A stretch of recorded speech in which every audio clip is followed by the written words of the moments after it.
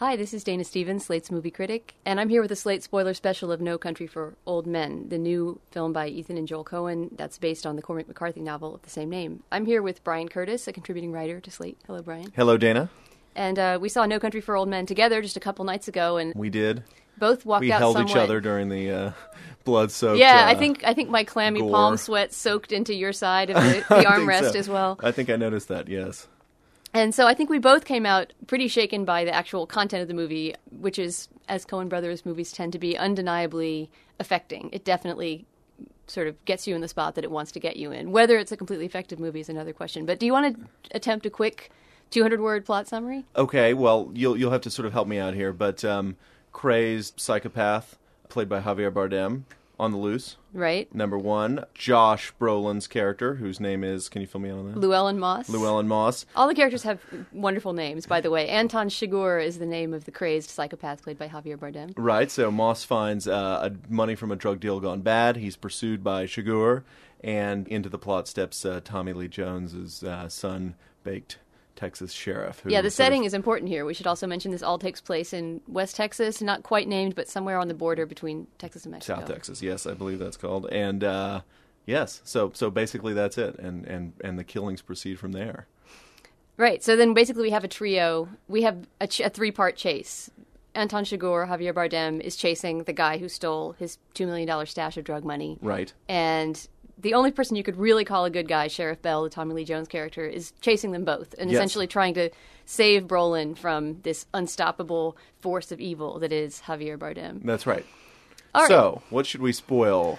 Well, to me, the grand spoilable fact in this movie, the point that you can't give away in a review, that's the most interesting thing to talk about as you walk out of the movie, is Josh Brolin's off-screen death and his virtually unsung end in this movie that has gone to great lengths to make him more or less the protagonist. Like we said, he's not necessarily the good guy. That would be Tommy Lee Jones. He's more the ambiguous guy. But certainly probably the most sympathetic character on the screen. Yeah, he's the one you're identifying with. He's the one that you want him to get away with his $2 million, even though it was the most idiotic thing he could possibly have done to take it from this unstoppable drug cartel with this evil henchman. So after following his every move in great detail for the majority of the movie, then somewhere about 3/4 of the way in, would you say? I'd say.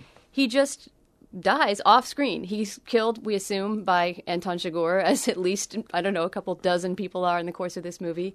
And you see him, Tommy Lee Jones discovers him dead in this hotel room where Chigurh has apparently done him in. And you don't even see him in close-up, really. You sort of see his body from a distance. And it was only because he had the same shirt on that Brolin was wearing in the earlier scene that I confirmed to myself, yeah, that must actually be his character. Right. But it was a strange directorial choice, a really effective one, I think, but an odd way for that character to meet his end. Well, it's interesting. I mean, first of all, we should say he's shacking up at this hotel in El Paso because he's trying desperately to get on a plane with his wife and get away with all the money away from the clutches of Chigurh and the drug cartel.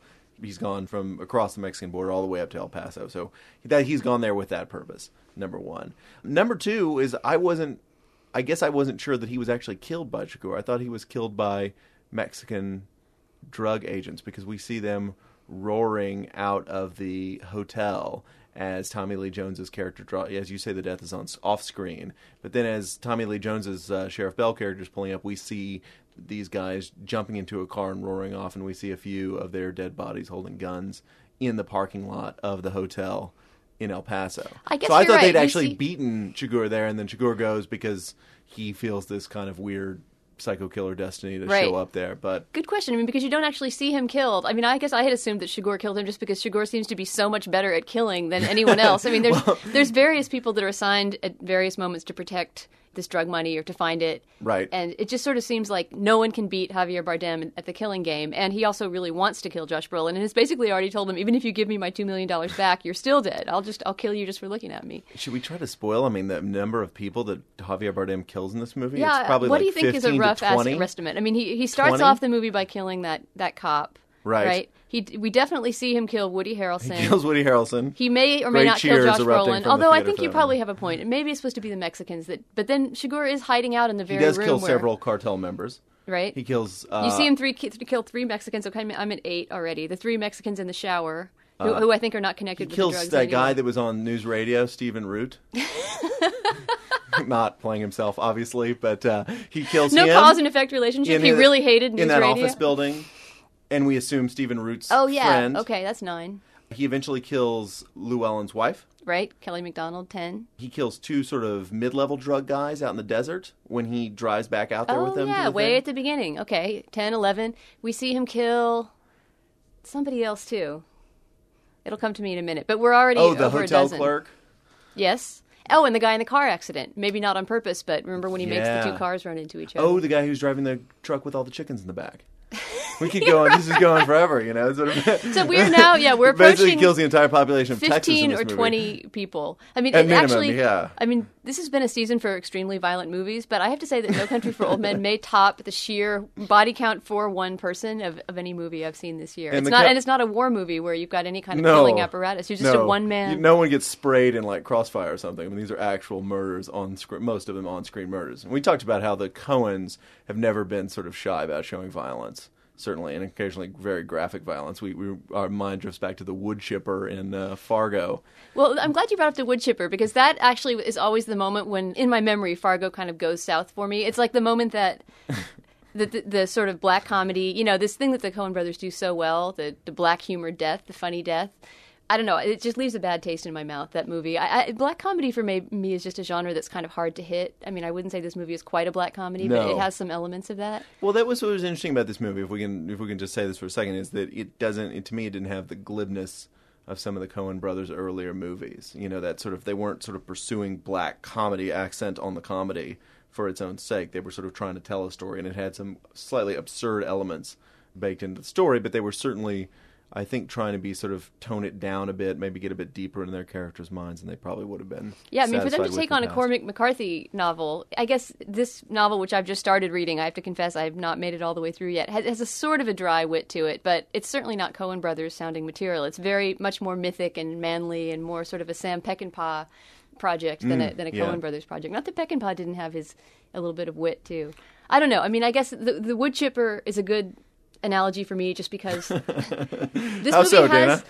movie's got some wood chipper elements. I think this movie's wood chipper is the weapon that Javier Bardem uses to kill his characters, right? It's a kind of like it looks like a combination pneumatic between air gun attached to something that looks like a gas tank. Right. At first I thought he was the Orkin man, you know, who showed up to kill all these people. Right, whatever, exactly. You know. It looks like he's carrying around a fire extinguisher or like an exterminator's. Yeah, and then he has this gun with this kind of shotgun thing with this big silver apparatus, which is apparently like a silencer or something at the end. Remember that thing? And it looked like it was from some space movie or something. Oh yeah, I guess that is what that's supposed to be, with sort of a giant pipe at the end of it.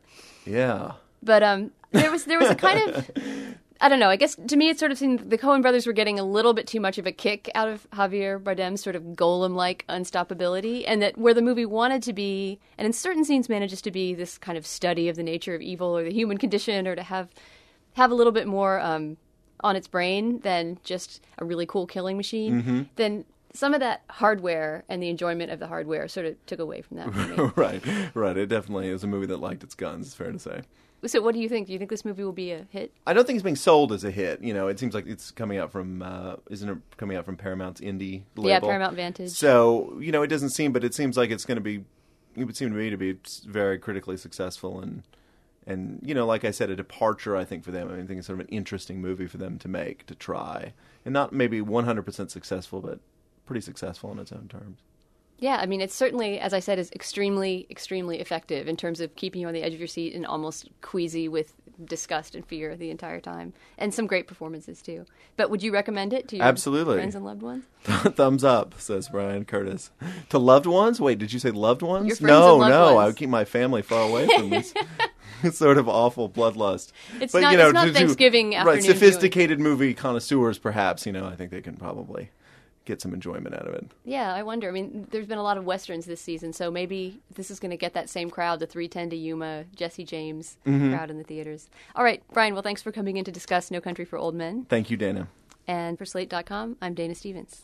With the Lucky Land Slots, you can get lucky just about anywhere. This is your captain speaking. We've got clear runway and the weather's fine, but we're just going to circle up here a while and get lucky.